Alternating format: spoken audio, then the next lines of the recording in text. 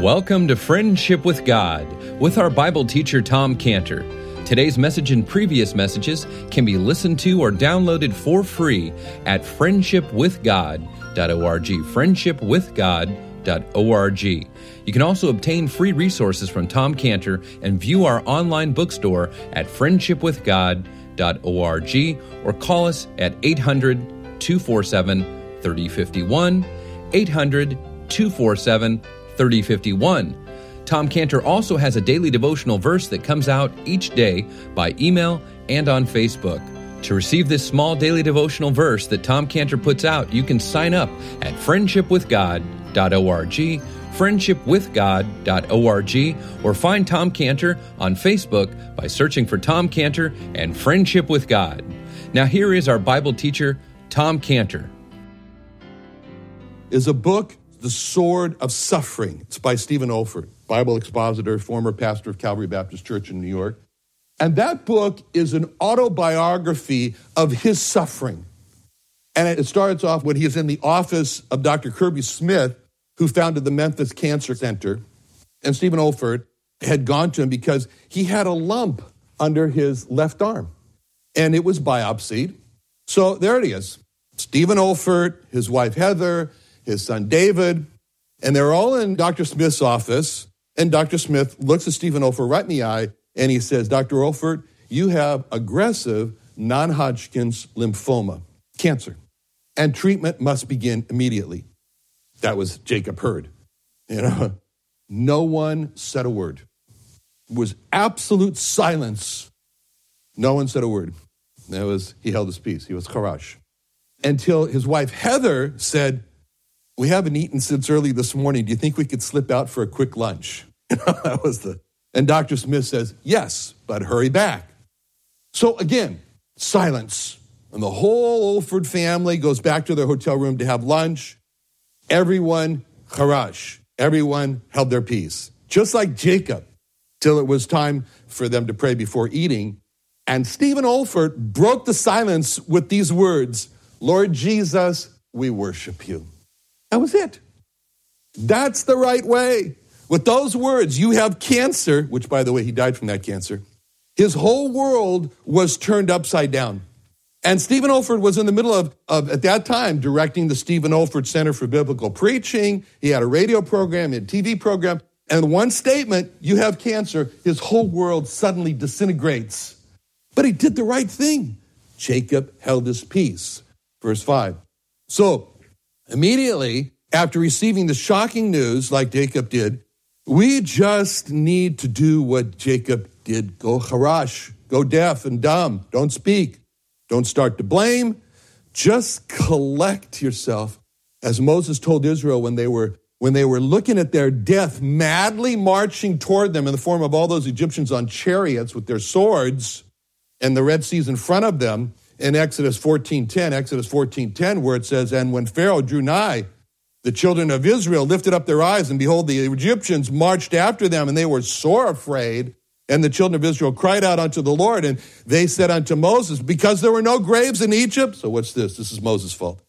But thou hast taken us away to die in the wilderness.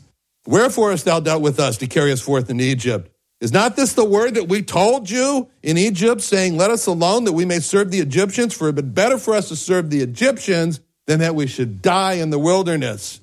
And what did Moses say? Moses defended himself. Moses said unto the people, fear ye not, stand still, and see the salvation of the Lord, which he will show to you to this day. He's saying, charash already. He's saying, stop speaking. For the Egyptians whom ye have seen today, you shall see again no more, and the Lord shall fight for you, and ye shall hold your peace. Ye shall charash. Huh? Now, after we stood still and gone charash, then what? First, we have to remember every word of Psalm 46. Psalm 46, 1-3. Every word. God is our refuge and strength, a very present help in trouble. Therefore will not we fear, though the earth be removed, though the mountains be carried into the midst of the sea, though the waters thereof roar and be troubled, though the mountains shake with the swelling thereof. Selah. Especially those words, those are so important. The Lord, God is our refuge. Our hope is not from a church. Our hope is not from a group of people, although you're a wonderful group of people. Our hope is not from a counselor. Our hope is not from a friend. Our hope is from one person, God himself. He is a refuge. A refuge is a place you run into for shelter. The Lord is the person that we run to for shelter. As David said in Psalm 62:7, in God is my salvation and my glory, the rock of my strength, and my refuge is in God. Trust in him at all times, ye people. Pour out your heart before him. God is a refuge for us. Selah. In Psalm 91:1, he that dwelleth in the secret place of the Most High shall abide under the shadow of the Almighty. I will say of the Lord, he's my refuge and my fortress, my God, in him will I trust. God is our refuge and strength.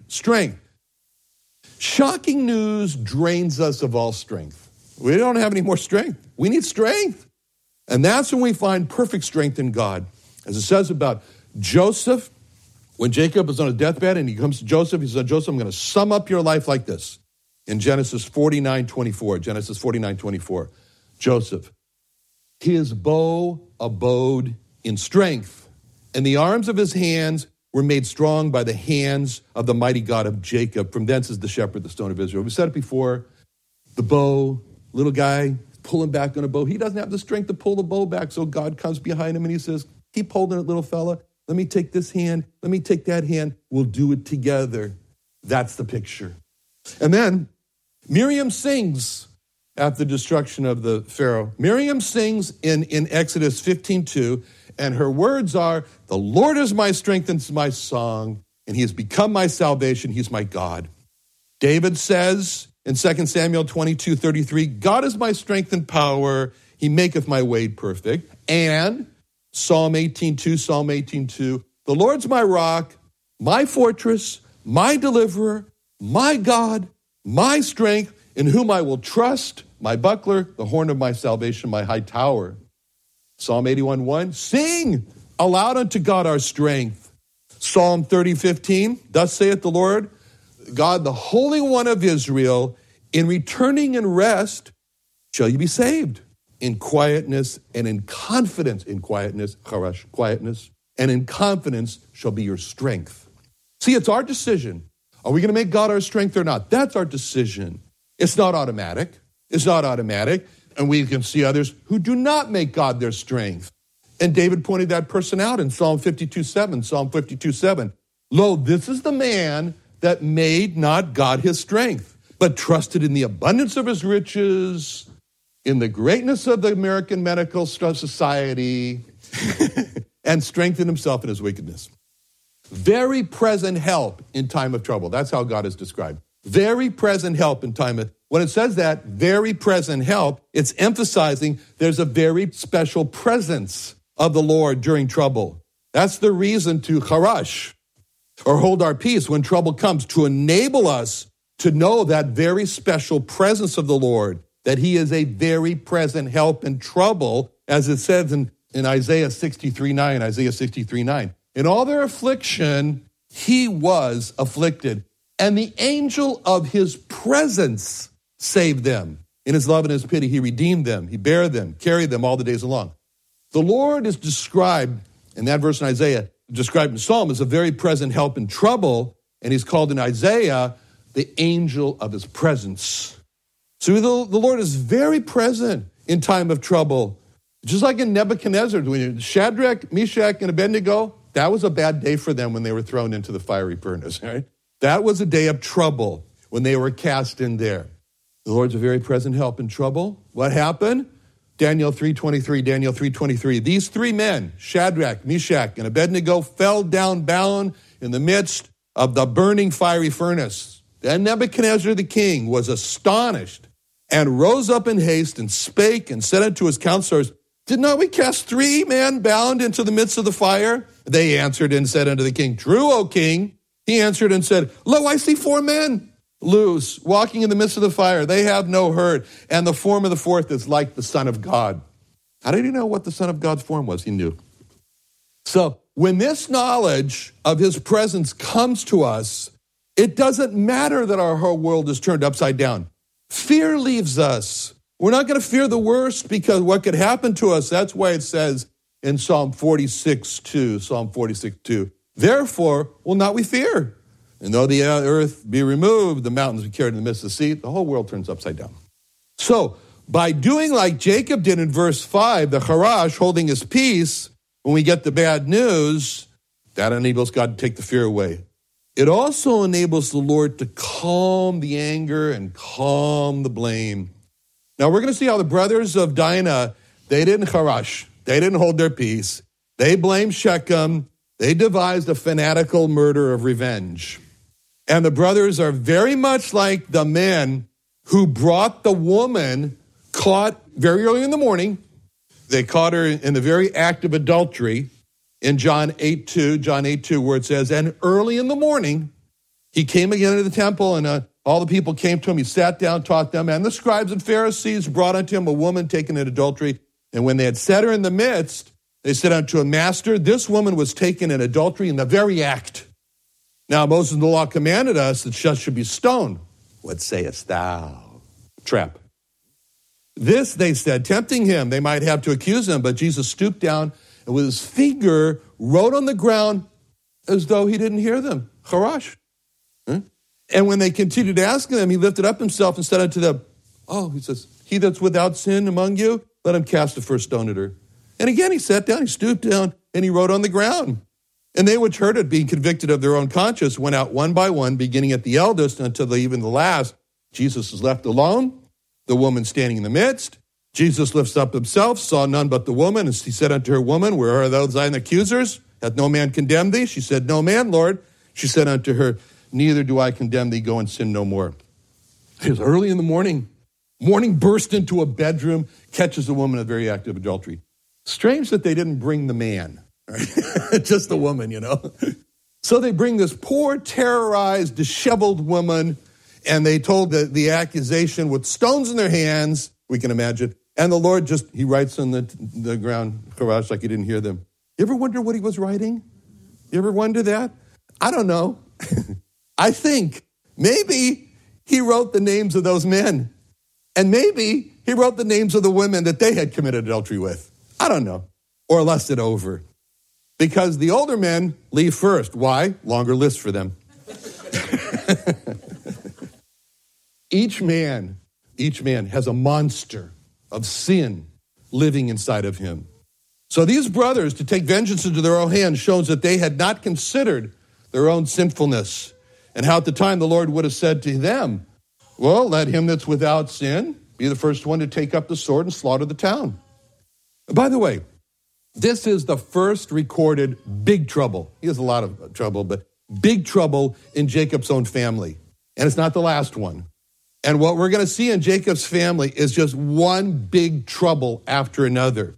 The history of Jacob's family does not support the fact that if you become a follower of the Lord, then you are guaranteed a happy, peaceful, trouble-free family.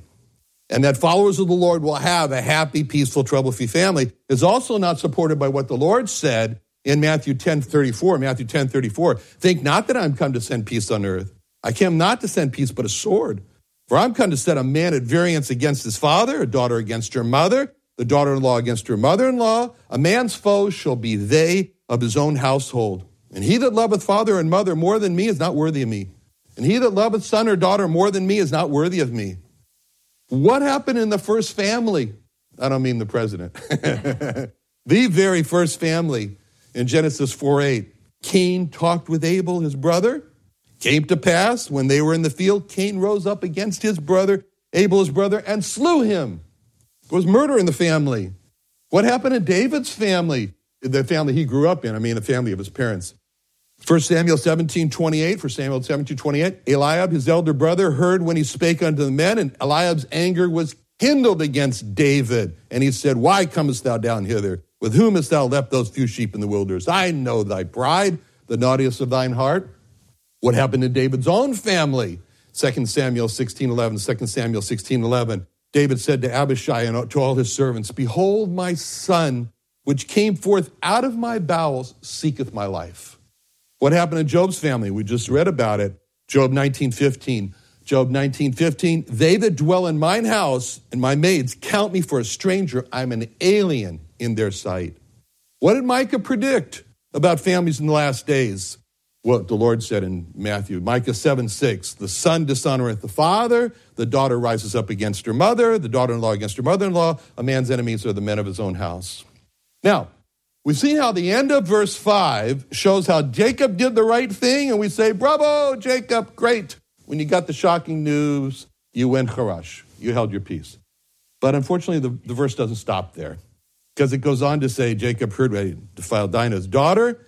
His sons were with his cattle in the field, and Jacob held his peace until they were come. Uh-oh. I wish it didn't have those last 4 words, until they were come. This was Jacob's great mistake. Jacob leaned on his sons for help with this problem. How we wish it would have read in verse 5, Jacob held his peace and he went to his altar. You know, the El Elohei Yisrael, and he got advice from God. But instead, it says, Jacob held his peace until they were come. That means Jacob relied on his sons to make family decisions, take control. Jacob was crushed. Jacob was weak. He should have taken control of his home. And you can see this emphasis in verse 5 when it says his sons, his cattle. By saying that about Jacob, that the sons were his sons, and about his cattle, they're taking care of his cattle, it's showing that Jacob is the master there. He's the head of the home there. He's the head of the family. He was to be the authority to take control in the home. But unfortunately, we don't see Jacob taking control of the situation. And he yields to his sons. You know, Jacob would not have qualified for being a bishop, as it says in 1 Timothy 3:4. It's 1 Timothy 3:4. A bishop is one that ruleth well his own house, having his children in subjection with all gravity. Jacob did not rule his own house here in this matter, what happened and what to do about the defilement of Dinah. Jacob did not have his children in subjection, and Jacob let his sons take over. Jacob was not like his grandfather Abraham, as God described Abraham in Genesis 18:19. Genesis 18:19. For I know him, Abraham, as God says, I know Abraham. For I know him, that he will command his children and his household after him. They shall keep the way of the Lord to justice and judgment, that the Lord may bring upon Abraham that which he has spoken of him. Jacob did not command his children and his household to follow God's direction. So what we see in verse 5 is a Jacob who lets his sons take over. And we can see Jacob bearing his hearts to his son. What are we going to do? What shall I do? Taking that posture, that was a big mistake. Because he yielded his command, he yielded his authority over to his sons. And just look what happened in verses 13 through 16, Genesis 34. Look what happened in verses 13 through 16. And the sons of Jacob answered Shechem and Hamor his father deceitfully and said, because he had defiled Dinah, their sister. Now watch this, their sister. And they said unto them, we cannot do this thing to give our sister, now watch this, the sister, so Dinah's a sister, to one that's uncircumcised, that a reproach to us. But in this will we consent to you. If you'll be every male, if you circumcise, then we will give our daughters unto you, and we will take our daughters unto us, and we will be one with you and be one people. Verse 13 is very important when it says the sons of Jacob answered. Verse 14, it's the sons of Jacob. What were they answering? What were they saying? The sons of Jacob are giving to, they're the ones who are agreeing to give Dinah to be married to Shechem. They went to the father. You know, since when did they have the authority to give Dinah to be married? Hamor came to the father of Dinah is Jacob, to ask Dinah to be married. And since when did Dinah's brothers usurp the authority of the father and take that authority to give Dinah for marriage?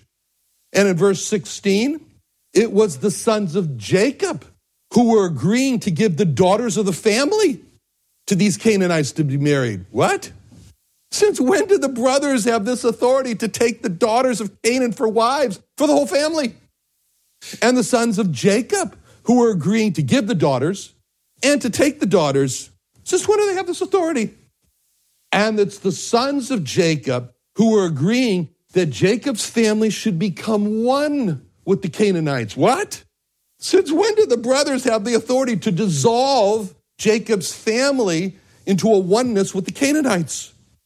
So what we see in verses 14 and 16 are the sons of Jacob usurping the authority, stealing the power, stealing the right to make decisions for Dinah's future and for the future of the whole family of Jacob. And what's Jacob doing? He's just standing by. He's just letting it all happen. Jacob is sitting there saying, I'm tired. It's just not worth the fight. I don't want to die on this hill. I yield, take it, my God-given place to lead, guide, rule, command my home. I yield to my sons. They're just stronger than I am. I just am not up for this fight. How many men have sadly taken the same position as Jacob and said, it's just not worth the fight? My wife is stronger than I am. Just let her take the rule and command of the house. I yield it to her. Or, it's just not worth the fight. My children wear me out. They're stronger than I am. Just let them do what they want to do. I yield to them. That's what Jacob did here. And God watches every husband. And he's looking for that special husband that's like Abraham. And he can say about that husband what he said about Abraham in Genesis 18:19. I know him. He'll command his children and his household after him. But God couldn't say this about Jacob because he's watching here as Jacob's sons walk all over Jacob. And in this case, it was all about what are we going to do about Dinah? And because Jacob yielded to his sons and let them get away with murder, literally, Jacob set the stage for the next step when those same sons would throw their own brother Joseph into a desert pit of death and then pull him out to sell him as a slave into Egypt, then lie to their father about a wild beast who killed Joseph. Why did those same brothers take the law into their own hands with Joseph and make these life and death decisions? Because years before, those same brothers made life and death decisions, who made life and death decisions about Joseph. Those same brothers took the law into their own hands and made life and death decisions about this city in Canaan. Why did those same brothers not fear walking all over their father to bring him this coat that the father had made for Joseph that they had ripped up and poured blood over it? Because years before, those same brothers who did that with Joseph, they walked over their father by usurping authority about what to do about Dinah. Jacob had no idea that by yielding and allowing his authority to be usurped by his sons, at this time with Dinah, that Jacob was sowing the seeds for his son to rise up and exercise authority over the life and death of Joseph. What this is showing us is that husbands, fathers, as the loving head of the house, it's important to not yield authority. Worse things will happen if it's done. Let's pray. Father, thank you, Lord, for taking all this time to put all these words in your book for us to look at and to understand and to learn from. In Jesus' name, amen.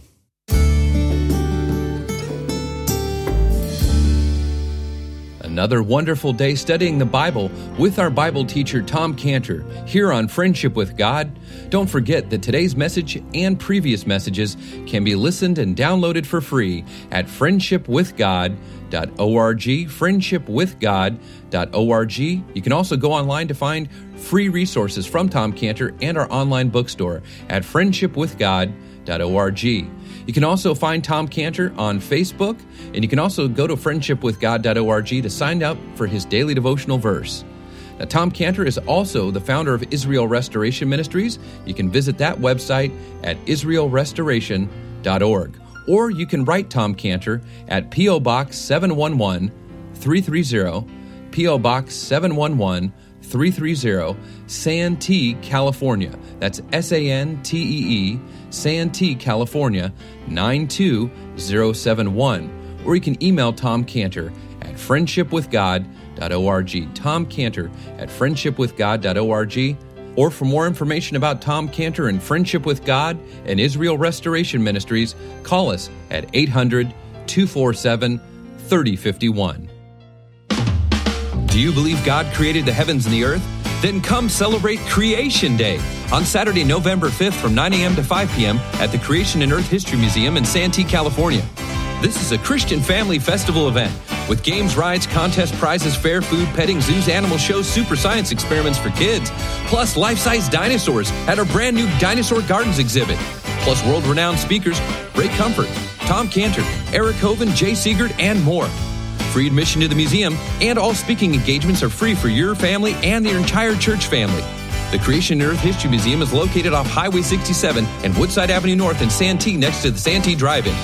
Bring your family and friends Saturday, November 5th and strengthen your faith at Creation Day, San Diego's Christian Family Festival event. For more information, call 619-599-1104, 619-599-1104, or creationsd.org.